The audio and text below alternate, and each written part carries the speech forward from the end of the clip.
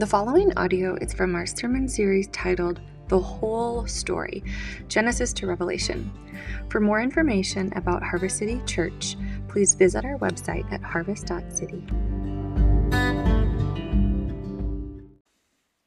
Well, it's good to be with you, church.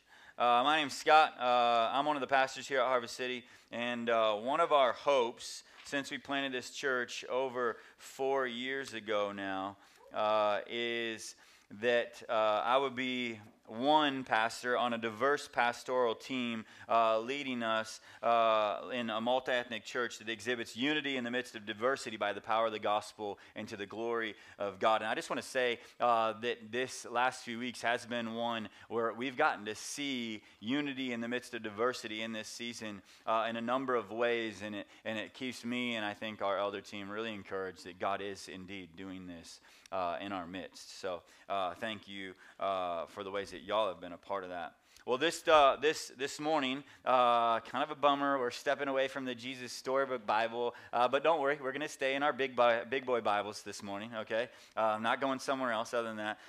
But in this whole story, most of the texts are texts that are also in the Jesus Storybook Bible, so they can track with us downstairs. This morning, however, we're going to be in Numbers chapter 13 and 14. And in chapter 13, God's people send out spies to scout out the promised land.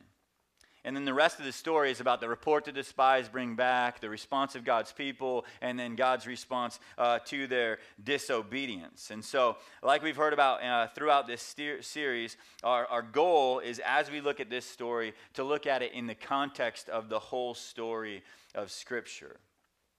And this story, and the fact that I've had many conversations this week, like literally had one conversation in a neighbor's driveway this week. I had another one on the phone this week. Had another one on our back deck last Sunday night. Lots of conversations about real estate recently, okay? And about home buying and things like that. And so all of that and this text has me thinking about the importance of a faithful realtor, okay? So go with me here. I want you to think about some of the parallels with the story that we're going to be looking at and this whole process of buying and selling homes with the realtor. So a realtor, you could say, is kind of like a spy, okay? A realtor is a spy that maybe even goes in with you, or maybe that you send ahead of you to scout out the place where you're hoping that might be your future home, right? A realtor could be one of the people to give you the first report, whether good or bad, not just about the home that you're considering buying, but about the neighborhood that it's within, right? About the school district that it's placed in, about the people that you're going to live around, those kind of things. And because of this, because of the way that a realtor is situated in the midst of your home buying experience, both your realtor and you have a very important role in you ending up in the house that God has for you. You might even say the house God promised you. Acts 17 says he knows the times and the places where we're going to live, y'all. And so he's a part of that process, okay? So, in the midst of this, it's got me thinking about our experience, Emily and I's experience when we first moved to Iowa City, okay? So hear this, we spent months and months praying about what was next for us after a season of college ministry at the University of Northern Iowa, where both of us started following Christ. Both of us were discipled, and all of that happened in college ministry. And we knew that God had called us to the University of Iowa. The thing that we hadn't really considered all that much was that the University of Iowa was in Iowa City, okay? And so get that, just pretty simple logical step for most of you probably. But to be honest, it wasn't something that we'd spent a lot of time thinking about. We knew God had called us to do college ministry at the University of Iowa. And so when we came for our first time down to Parkview Church, the church that had hired us to do college ministry here, and they said, hey, this is the realtor we recommend, we just jumped in wholeheartedly. And legitimately, one of the first people we met that lived in Iowa City was our realtor. Her name's Trisha Van Rokel.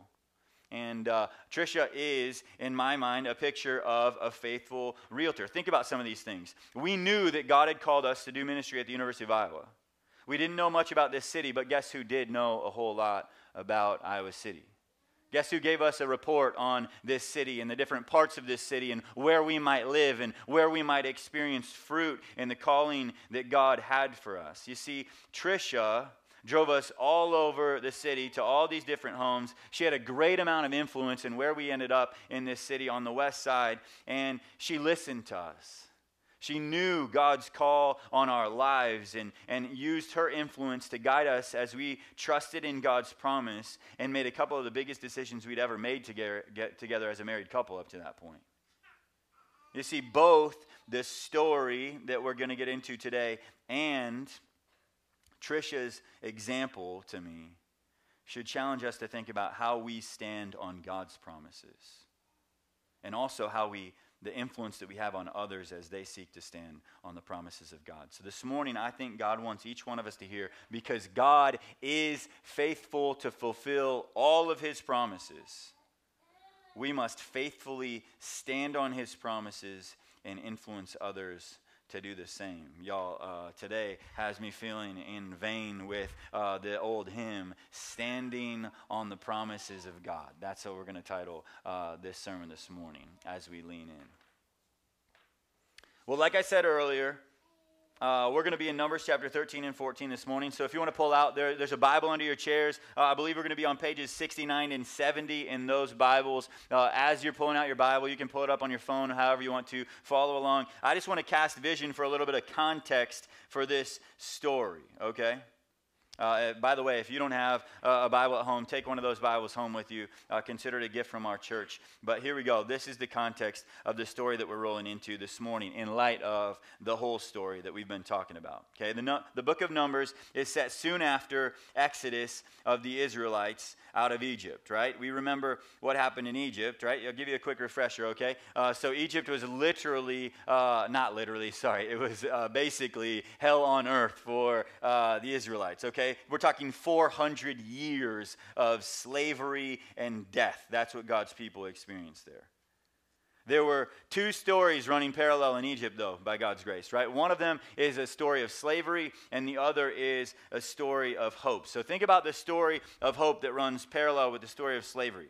In Genesis 15, God told Abram that this people would live in a land that was good, right? Like Egypt looked a little too good to them at times. But the only thing was that would not happen until after 400 years of slavery in a land that was not their own. So you're thinking, okay, check 400 years of slavery. Now they can start looking for this good land that God had promised to them.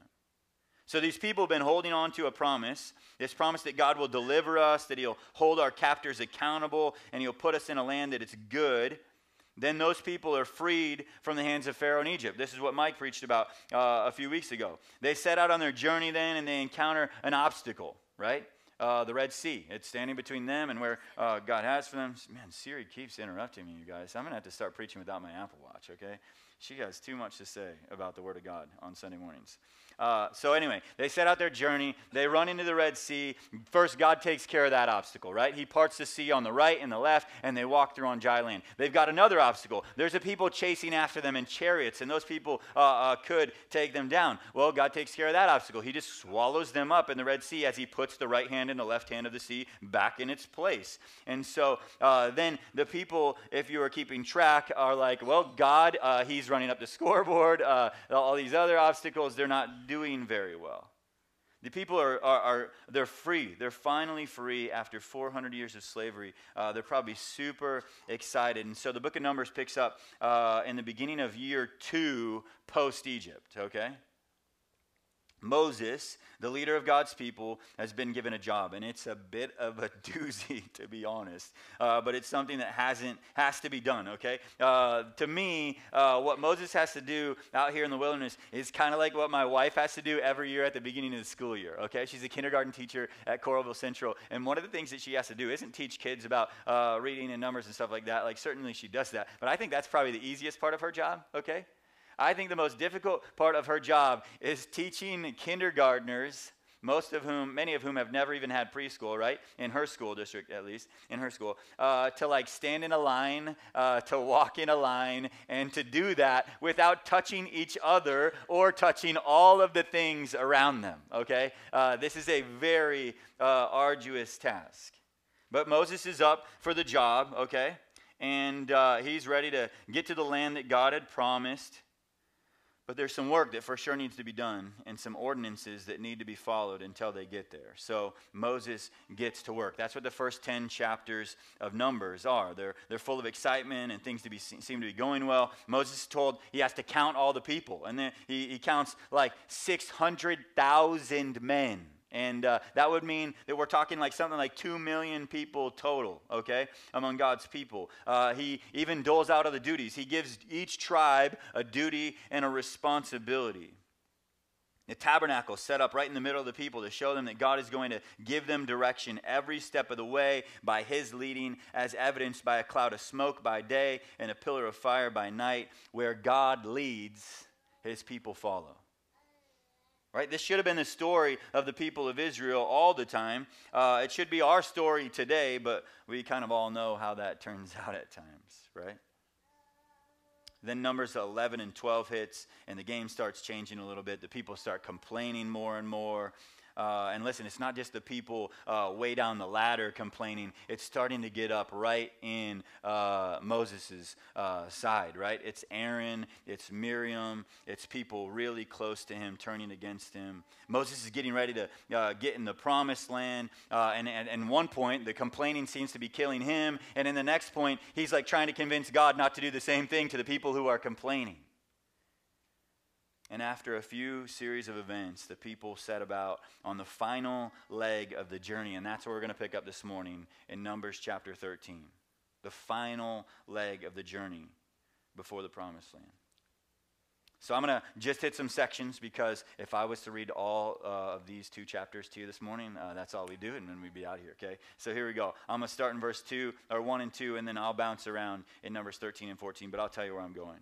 1 and 2. The Lord spoke to Moses, saying, "Send men to spy out the land of Canaan, which I am giving to the people of Israel. From each tribe of their fathers you shall send a man, every one a chief among them." I'm going to jump down to verse 17. Here we go. Moses sent them to spy out the land of Canaan and said to them, "Go up into the Negeb and go up into the hill country, and see what the land is, and whether the people who dwell in it are strong or weak, whether they are few or many, and whether the land that they dwell in is good or bad, and whether the cities that they dwell in are camps or strongholds, and whether the land is rich or poor, and whether there are trees in it or not.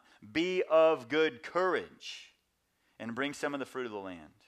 Now the time was the season of the first ripe grapes, so they went up and spied out the land. I'm going to jump down to verse 25. At the end of 40 days, they returned from spying out the land, and they came to Moses and Aaron and to all the congregation of the people of Israel in the wilderness of Paran at Kadesh. They brought back word to them and to all the congregation and showed them the fruit of the land. And they told him, "We came to the land which you sent us. It flows with milk and honey, and this is its fruit. However, the people who dwell in the land are strong, and the cities are fortified and very large. And besides, we saw the descendants of Anak there. The Amalekites dwell in the land of Negeb, the Hittites, the Jebusites, and the Amorites dwell in the hill country, and the Canaanites dwell by the sea and along the Jordan." But Caleb quieted the people before Moses and said, "Let us go up at once and occupy it, for we are able. We are well able to overcome it." Then the men who had gone up with him said, "We are not able to go against the people, for they are stronger than we are." So they brought to the people of Israel a bad report of the land that they had spied out, saying, "The land through which we have gone to spy out is a land that devours its inhabitants, and all the people that we saw in it are of great height. And there we saw the Nephilim, the sons of Anak, who come from the Nephilim, and we seemed to ourselves like grasshoppers, and so we seemed to them." Then all the congregation raised a loud cry, and the people wept that night. And the people of Israel grumbled against Moses and Aaron. The whole congregation said to them, "Would that we had died in the land of Egypt, or would that we had died in this wilderness. Why is the Lord bringing us into this land to fall by the sword? Our wives and our little ones will become prey. Would it not be better for us to go back to Egypt?" And they said to one another, "Let us choose a leader and go back to Egypt." Church, because God is faithful to fulfill his promises, we must faithfully stand on his promises and influence others to do the same. As we look at Numbers chapter 13 and 14 together this morning, we're going to see that we must faithfully stand on the promises of God. That many times the reason we don't is because we walk by sight and not by faith. That Jesus is the true and better leader who quiets our anxiety so that we can follow him by faith. And that in Christ we are a people of promise who are able to overcome. Will y'all pray with me? God, as we enter into this word this morning, we want first and foremost to hear from you. God, we know that you are a God of promise, but at times we tend to drift from our identity as a people of promise. God, would you meet us in the midst of that drifting this morning? Would you draw us near? Would you give us eyes to see, ears to hear, and hearts that long to follow you? It's in Jesus' name we pray. Amen.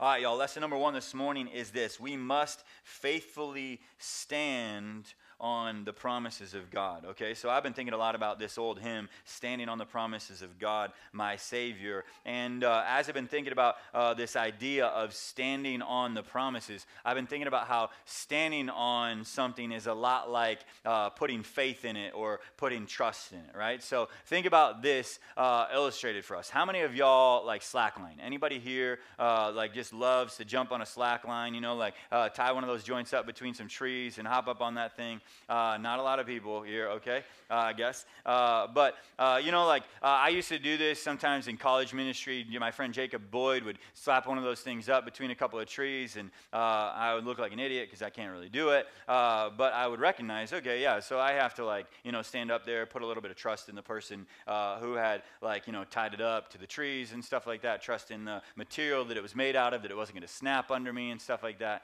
But for the most point, I just thought it was like a fun and game, right? Like, because, you know, I'd just try and stand on it, and the thing would snap up between my legs the majority of the time, and I'd be like, done. I'm not doing this again, okay? I just wasn't made for that. I can't even sit on a hammock, y'all, okay? I have no balance when it comes to these kind of things. I didn't learn how to ride a bike until like 8 years after my friends did, okay? That's an exaggeration. It was 4 years, sorry. But really don't have that kind of balance going for me. But then at one point in time, I watched people do these incredible things on a slack line, right? Like there's a movie out there where a dude ties slack line between like the 2 towers, right? And it's basically, well, it's not a slack line, it's a tightrope, whatever. But it's basically the same thing. Or, you know, you see this dude like hook up a slack line or a tightrope between like 2 canyons, right? And this dude's going to like traverse across from this canyon, you know, and do this kind of thing. And when you think about it that way, and there's this big hole, like a long fall underneath of this thing, and it's not just whether it's going to snap up and hit you and leave a mark on your leg,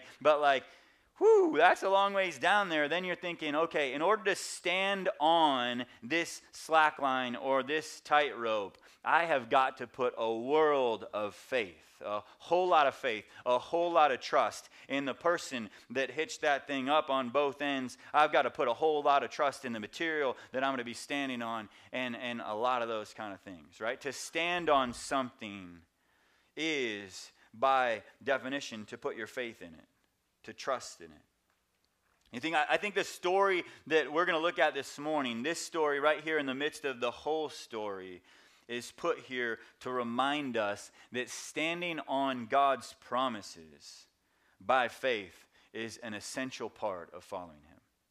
It's not optional. It is an essential part of following God. Look at Numbers chapter 13, verse 2, just to get started this morning. It says, send men to spy out the land of Canaan, which I am giving to the people of Israel. This is God. He's saying, I am giving this to the people of Israel. From each tribe of their fathers you shall send a man, everyone a chief among them. Okay? The promised land, check it out. It's just that. It's a land that God promised to give to His people. Do you know where God made that promise? To Israel? Do you know where God was and Abram was when God promised to give it to him? Well, I'm going to get there, but look at Numbers 13, 21 and 22 first.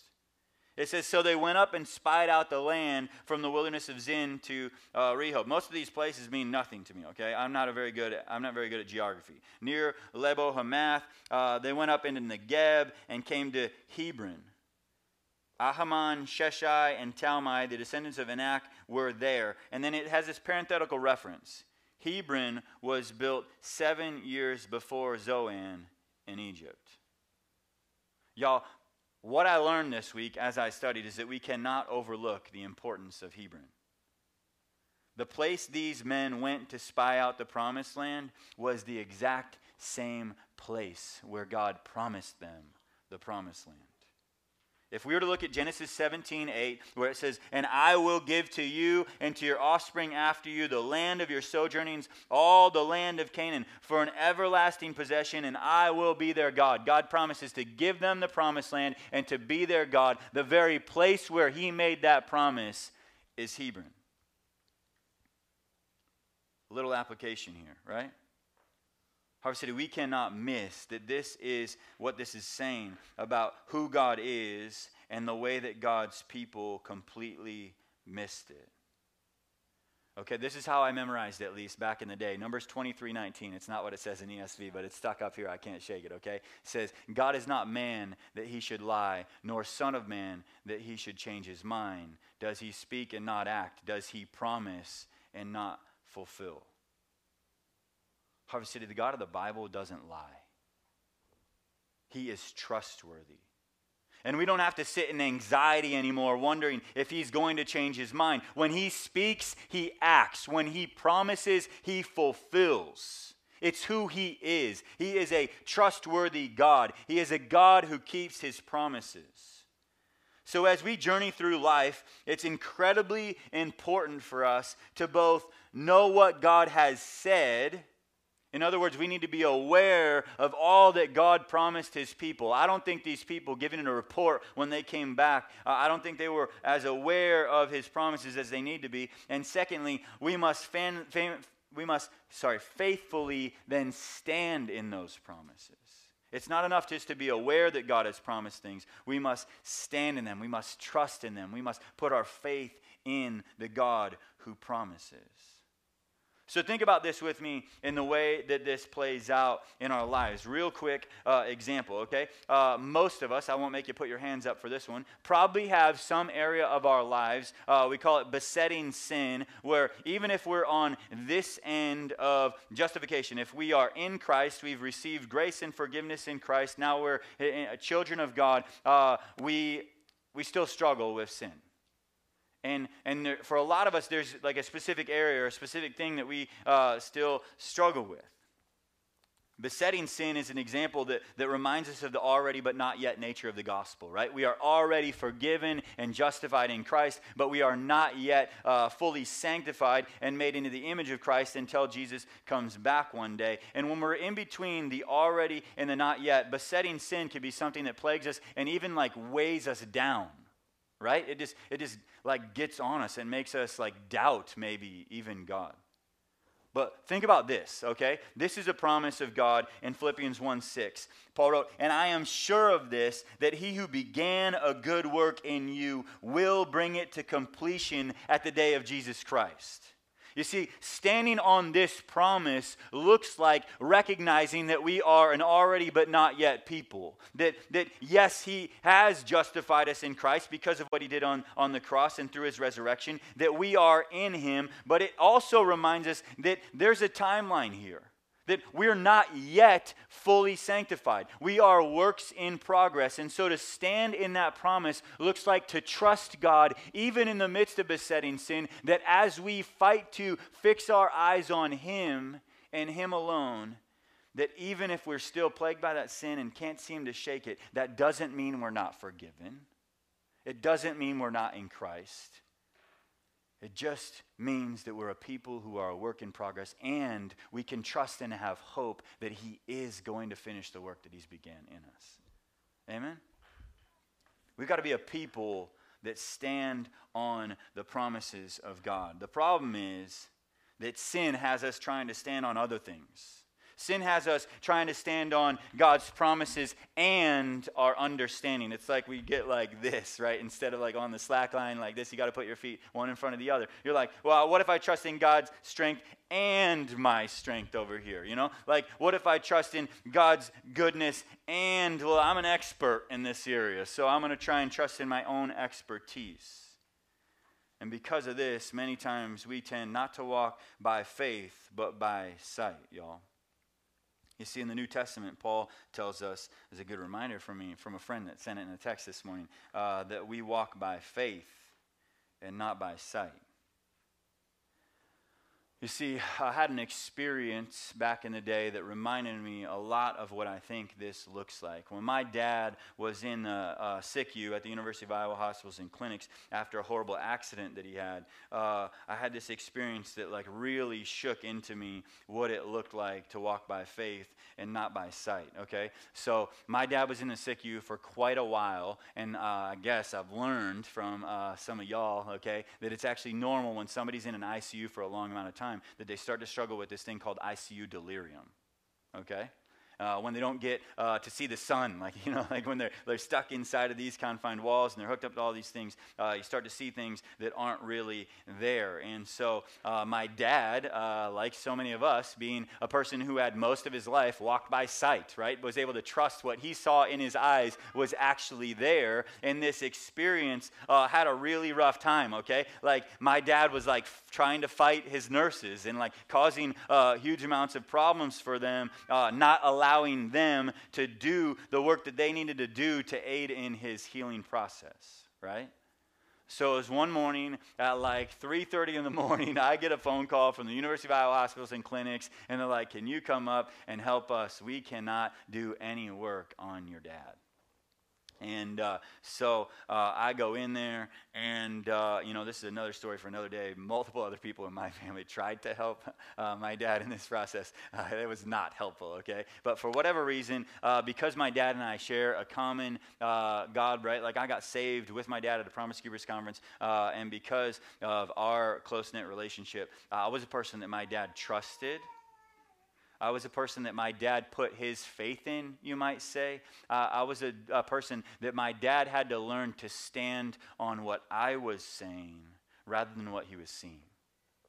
You see, like he would be seeing things in the room that weren't there, and he would have to process them with me and be like, Scott, I see these purple things hanging down from the wall, and it looks like that lady over there is out to get me. And I'd be like, nah, Dad, like there ain't no purple things. We're in a hospital room. This is what this looks like. And that lady right there, she is here for your benefit and your good. She wants to help you be healed.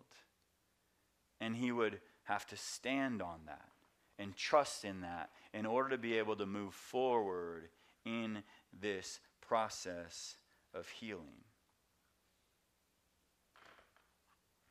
Church, many of us are guilty of walking by sight and not by faith. And I'm not saying y'all are hallucinating, but I am saying God's word is a much better place to stand than it is in our confidence in what we see and what we perceive. You see, many of us put our confidence in our own understanding rather than in God's promises. Many of us feel so much better off making decisions in our own expertise, right? And we're so much better at making decisions in this area over here of our own expertise than we are in making decisions that God has made really clear right here in this area of His Word. And we're not alone in this. This is exactly what we see God's people doing in Numbers chapter 13. When we read the text, earlier, did you notice how the spies' report was initially balanced, but the second time it was full of fear and exaggeration? I want you to compare these, okay? I'm going to read the first time through and then the second time through. Verses 27 to 29, they told him, "We came to the land to which you sent us. It flows with milk and honey, and this is its fruit. However," so one sentence for that, right? "However, the people who dwell in the land are strong, and the cities are fortified and large. And besides, we saw the descendants of Anak there." So basically, one and one. And then he just lays out where the people are. The Amalekites dwell here, the Hittites and the Jebusites and the Amorites dwell here, and the Canaanites dwell here. So it's pretty balanced, okay? But the moment that a faith-filled leader tries to instill courage in his people and is like, let's go, y'all, we are able to receive this land. Do you see what happens? Their tune changes quite a bit. Verse 30 says, "But Caleb quieted the people before Moses and said, 'Let us go up at once and occupy it, for we are well able to overcome it.'" All right, this is my dude right here. Love me, Caleb. And then this is what happens. Then the men who had gone up with him said, we're not able to go up against the people, for they're stronger than we are. So they brought to the people of Israel a bad report of the land that they had spied out, saying, before they said it was flowing with milk and honey. This time they say the land through which we have gone out to spy out is a land that devours its inhabitants. And all the people that we saw in it are of great height. And there we saw the Nephilim, the sons of Anak, who come from the Nephilim. And we seem to ourselves like grasshoppers, and so we seem to them. This sounds like some kind of horror movie or something, y'all. So what changed from the first report to the second one? I think the spies, the 10 spies giving the bad report, were filled with fear. I think they put their confidence, they stood in another place other than in the promises of God. When they heard Caleb try to lead them into receiving the promised land from God, they started walking by sight and not by faith. In their own minds, they began to stand on their own strength against the fortified cities of tall people, rather than standing on the promises of God and recognizing that their strong God could just give them the land. Family, there are a number of examples of walking by sight and not by faith in this text. And we need to learn. We need to first learn from God's people what not to do and what we need to repent of before we step into this idea of standing on the promises of God. Think about this. Some of us are leaders. We have influence with other people around us, and when we give a bad report, it can really cause things to downward spiral. I wonder, are you critical with your words? Is your natural bent to point out the obstacles in other people's stories? Or do you encourage them and remind them of God's promises? Harvest City, the Holy Spirit's been raking me over the coals this week. Convicting me a ton. I think I've personally been the bad report police a number of times since we started this church. And I've been led to a place of repentance. I know that my words can have a large influence on others around me. And I want to do a better job of encouraging people, filling people with courage the way that Caleb did. And like he tried to do. To walk by faith and to stand in the promises of God. Our words matter. Others of us are filled with anxiety, right? It's kind of the tune of our culture in this season. We're filled with anxiety. And the minute that we see any kind of obstacle in our path, we exaggerate about it and we convince ourselves and others around us this path isn't any good anymore. I know they told us that was the way to go before, but I don't think this is the way to go anymore. It's so bad out there. Yes, it is true that there were some tall men living in the promised land, y'all. However, it was definitely not true that the promised land devours its inhabitants. Scholars believe it was probably also not true that giant people called the Nephilim, who were last mentioned early on in Genesis, were actually still around. This was probably just a huge exaggeration. You see, standing in anxiety and standing in the midst of our worst case scenarios in our mind is not helping anyone else around us stand on the promises of God, is it? And still others of us are quick to complain and seem to always think the grass is greener on the other side of the fence. Look at verses 1 to 4 of Numbers 14. Then all the congregation raised a loud cry, and the people wept that night. And all the people of Israel grumbled against Moses and Aaron. All of them. Not just some of them. All of them. The whole congregation said to them, "Would that we had died in the land of Egypt, or would that we have died in the wilderness. Why is the Lord bringing us into this land to fall by the sword? Our wives and our little ones will become a prey. Would it not be better for us to go back to Egypt?" And here it is. And they said to one another, "Let us choose a leader." Not the one God chose for us.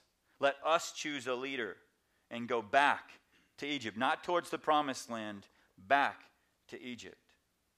Harvest City, God did not promise them to go back to Egypt. God had promised them this land. And it's here that the people's fear turned into rebellion. Instead of bringing their fear before God and then courageously walking in faith, they turned their back on God. They turned their back on the leaders God placed over them, and they were ready to head back into slavery. God's word reminds us to do everything without complaining and arguing. That's one we know really well in our household, isn't it, Maddie? As his people, we have all that we need for life and godliness in Christ. But it's hard to hear that truth from God's word when we're too busy complaining and filled with envy. Don't get me wrong, y'all. I don't think we set out to be the bad report police. At least I never did. I don't think we intend to dwell on worst case scenarios all day. I don't think we wake up in the morning excited to complain about all our circumstances that day. I think the majority of the time we stumble into walking by sight. And then the noise of the circumstances that we see swirling around us are so loud that we cannot quiet them in our minds and get back to even hearing the promises of God, let alone standing in them. You see, this is one of the many things that reminds us of our need for Jesus. Harvest City, Jesus is the true and better Caleb. He is the true and better leader who quiets our anxiety so that we can follow him by faith. Did you notice Caleb and Joshua's leadership here, trying to faithfully lead God's people to the promised land, even though 10 out of 12 of the other spies are spewing anxiety all over the people and fearfully leading them to turn their backs on God? The first thing Caleb does was to quiet the people and to remind them that they are well able to overcome the obstacles in front of them. And then after the people had rebelled, both he and Joshua tore their clothes. They grieved the sins of the people, and they reminded them of God's promises. They said, this land, it's an exceedingly good land. They said, if God delights in us, then he will bring us into this land. In neither of these circumstances did God's people turn from their rebellion and return to standing in God's promises. But y'all, this was good leadership nonetheless. But we don't just have a good leader, y'all. We have a true and better leader in the person of Jesus Christ. You see, Caleb, as a leader, he quieted the people down so that he could speak. But Jesus goes far beyond that. Jesus says to the winds and the waves, he says, hush. When Jesus quiets something down, he can go a whole nother step. Jesus goes far beyond merely quieting the people's mouths. Jesus quiets the mouths of even his critics by dying the death that they deserved and rising from the grave. Think about probably the most common reaction in the first century to the death and resurrection of Jesus was probably speechlessness. But Jesus doesn't just quiet our mouths. Jesus quiets our hearts. Today, when we put our faith in Christ, we don't receive the gift of the promised land. Instead, we receive the gift of the Holy Spirit. We don't go to a place where God promises to be with us. He comes to us to live in us. By faith in the good news of the gospel, God now lives in us, and he has the power, just like he does to the wind and the waves, to turn off the noise in our hearts. The Holy Spirit can quiet our fears. The Holy Spirit can overcome the critical spirit inside of me. The Holy Spirit can empower us to walk by faith. Family, Jesus is the best leader there has ever been. He has led a movement of the gospel that lasted for generations and generations, has spread from the Middle East into nation after nation. Even when we find ourselves under poor earthly leadership, we can faithfully follow him. Not in our own strength, not in our own understanding, not in our own might, but by the power of the Holy Spirit. So let's talk for a minute about how God quiets our anxiety. You see, when aggrieved Caleb and Joshua spoke to a rebellious people and tried to rally them toward obedience, they said, if the Lord delights in us, right? If the Lord delights in us, he will bring us into a new land and give it to us. Harvest City, hear now the good news of the gospel. Jesus takes away the if. Y'all, we don't have to sit around wondering if God delights in us any longer. In Christ, we know that God delights in us. Jesus has done everything necessary to prove to us that God delights in us. While we are still sinners, Christ died for us. It is the death of Christ that proves once for all that God delights in you and that God delights in me. Jesus' death and resurrection is the proof that we need when we're anxious, when thoughts are swirling in our mind, when we're riddled with doubts.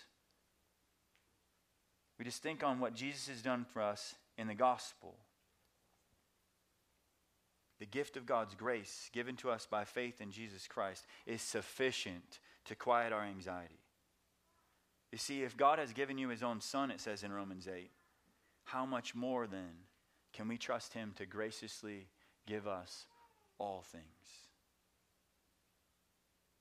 Harvest City, the gospel of grace is such good news that fearmongers, that people ridden with anxiety, and even constant complainers can come to him and receive forgiveness. Because the gospel is good news of a rescuer, we can take heart that God's grace is sufficient for both us and them. Because God's grace is sufficient for fearmongers who provoke us with bad reports day after day on social media. Think about it. We get pricked into fear and anxiety so often by the things that we're reading on the internet or on social media. God's grace is even sufficient for them. God's grace is sufficient for leaders like me who are overly critical and unintentionally lead people into rebellion. God's grace is sufficient for those who have constantly complained for the last few years. Church, God created you. God delights in you. He loves you so much that he sacrificed his one and only Son to prove his love to you. The question is, have you received the gift of grace found in Jesus? And if so, if you are his people, do you walk by faith or do you walk by sight? Because in Christ, through our identity in Christ, we are a people of promise who are able to overcome, just like Caleb said. Family, if you've been paying attention to the whole story at all, then you're probably aware that our God is a God of promise. We had a whole sermon where we talked about our God being a promise-keeping God, right? Our God is a covenant God. We live in the middle of this promise with him. He keeps his promises even when we are unfaithful. It's who he is. He has promised not this land to these people, but this is the big one, right? He says, I will be your God and you will be my people. He speaks and he acts. He promises and he fulfills. He intends to keep that promise, no matter what the cost. And if our God is a God of promise, then that makes us a people of promise.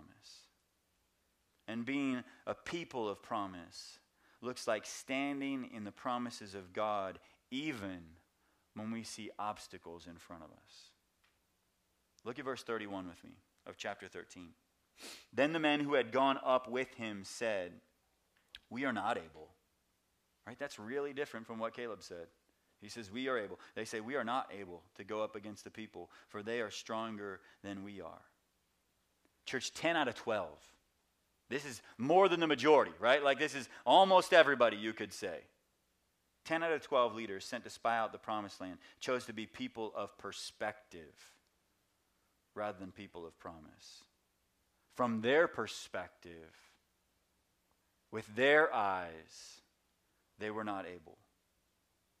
After spending 40 days looking over the promised land and returning with fruit that proved this land to be a land flowing with milk and honey, their statement shows that they were only evaluating the present situation from a human perspective. And as a result, they have no courage. Church, these men never made it to the promised land. Not a single one of them. 10 out of 10 never made it to the promised land. But you know who did? Caleb and Joshua, my dude, he made it to the promised land. In stark contrast to these people of perspective, Caleb and Joshua showed themselves to be a people of promise. Caleb and Joshua knew that their God was a God of promise and that he had promised to give his land to these people. Caleb and Joshua knew that God had rescued them from slavery in Egypt, that God had parted the Red Sea for his people to walk through on dry land, that God had swallowed up those who were coming after them in that sea right after that, and that God was right there with them every step of the journey. And because they knew who God was, they knew what God had done, they were able to stand in their identity as a people of promise. Y'all, they knew that if God had promised to give his people the land, then it wasn't up to his people to fight against tall people or strong people and take over the land. They knew that God would fight for them and that God would give them what he had promised. Because when God speaks, he acts. When he promises, he fulfills. Harvest City, we too are a people of promise. And we too will overcome by faith in our God and faith in his promises. Look one more time with me at Caleb's encouragement to the people. Y'all, this got me big time this week. But Caleb quieted the people before Moses and said, "Let us go up at once and occupy it." He doesn't even talk about fighting against them, right? He's like, let's just go be there. Let's occupy it. For we are well able to overcome it. Caleb says, let us go up at once and occupy it, for we are well able to overcome it. Caleb's perspective was not looking at this situation merely from a human perspective. Caleb, standing in the promises of God, knew that they were able to overcome the obstacles in front of them. Because why? Because his we wasn't just about the people around him. His we included his God, who had promised and said that I will be your God and you will be my people. His we wasn't just a horizontal we. His we included the God of the universe, who had promised to give him this land. Caleb didn't think that they would be able to overcome these strong people in fortified cities and the descendants of Anak by their strength or their size or their might. He knew that God's people would be able to overcome because God's people are people of promise. Harvest City, in Christ, we have all that we need for life and godliness. It's one of the best promises in the New Testament. John 16:33 says, I have said these things to you, Jesus says, that in me you may have peace. That's not anxiety, y'all. That in me you may have peace. In the world you will have tribulation, but take heart. I have overcome the world, Jesus says. Church, in another place in the New Testament, it says, we are more than conquerors through Christ who loves us. And we need to remember that we will not overcome through our wisdom. We will not overcome through our great understanding. We will not overcome merely through our strength or through our willpower. Instead, we are able to overcome because of who God is, because of what he has done, and because of who we are in Christ. Harvest City, let me put it to you like this. Jesus is the realtor walking you through each and every decision you make in life. Jesus is so wise that he understands everything about the world around you and knows what is best for you in every situation. He's never going to point you in the wrong direction. Jesus is the realtor walking us through every decision in our lives. Jesus is so good, y'all. He's so good. He's the only sinless human being ever to walk the earth. You can trust that he will never forsake you. Jesus is the realtor walking us through every decision in our lives, y'all, if we are in Christ. And Jesus is incredibly sovereign. His Father has placed everything, the Bible says. That means everything, not just some of it. Everything under his authority. His plan for you, it will never be thwarted. When Jesus tells you that this house is for you, y'all, you just stand in that house until he tells you otherwise, okay?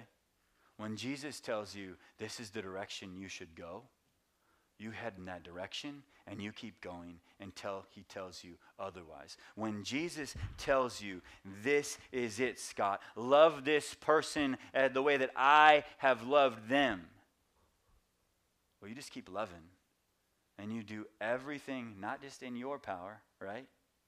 You keep loving beyond your power, tapping into his strength and the power of the Holy Spirit to love that person because he has never steered you wrong.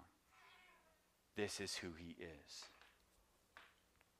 Family, Jesus has told us so much more than this. Just in what house to go to or what direction or who to love. He's given us so many promises. We need only stand in his promises this morning. Y'all, one of the ways that we stand in his promises is through this rhythm in the church of receiving communion or receiving the Lord's Prayer, or the Lord's Supper, sorry.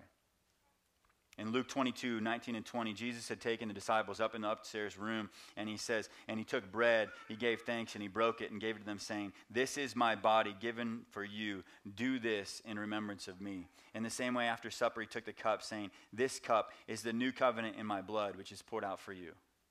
Y'all, there's a number of different ways that I lead us before the Lord's table, but one of them, I just want you to hear one of them, how much it sounds like it's just encouraging us, prodding us to stand in the promises as we receive the body and the blood of Christ. It says, at the heart of the Christian life is active trust in the Lord Jesus Christ and his sacrificial death for sin. Right? Think about active trust. Think about that. You might even call it standing on the promises of God, right? In this symbolic meal originating from Jesus' Last Supper with his disciples, we express and strengthen our own trust in him as we eat and drink with our brothers and sisters in Christ. In other words, this is one way that we communally stand together on the promises of God week after week, is by taking the Lord's Supper. The Lord's Supper is an outward and visible sign of the grace shown to us in the death of our Savior. As we share the bread and the wine or the juice together, we're invited to feed on him in our hearts by faith and with thanksgiving. We're faced again with God's love for the unworthy.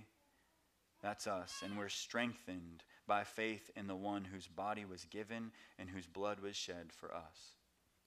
So the call then is to come with heartfelt repentance and genuine trust, standing on the promises of our Lord Jesus, recognizing the significance of sharing in this way. So if in good conscience it would not be right for you to participate, please use this time to reflect on God's love for us in Christ. But let's respond to the good news of the gospel together this morning. We're all encouraged to sing from the bottom of our hearts at the top of our lungs. Y'all, there's going to be people back in the back to pray with today. I would encourage you, if you know that you're struggling with fear or there's a promise that you're just doubting, man, would you just come back? We'd love to pray over you and instill, faith and confidence as much as we can one to another in you. And lastly, then we'll just come up, those who are going to receive the elements, just come up the center aisle, receive the gluten-free bread or the white grape juice or the red wine, and go back to your seat in the outside aisle. Will you all pray with me?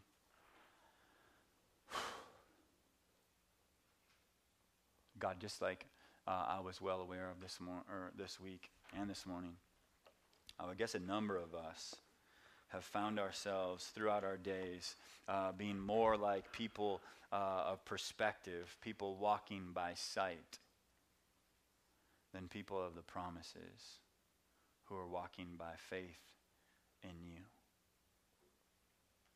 And God, I thank you for the good news of the gospel that says that no matter how many times or how long we've been walking by sight, God, that we can find forgiveness in Christ. We can be transformed. We can be transferred from one dominion of darkness into the kingdom of your beloved Son in Christ. How much more then can in our day-to-day we receive grace and help in our time of need? God, would you meet us in this place this morning? Would you put on our hearts right now a promise from you? Because all the promises are yes and amen in Jesus. Would we be able to hold on to that, cling to that, and stand in that promise this morning and throughout this week? It's in Jesus' name we pray. Amen.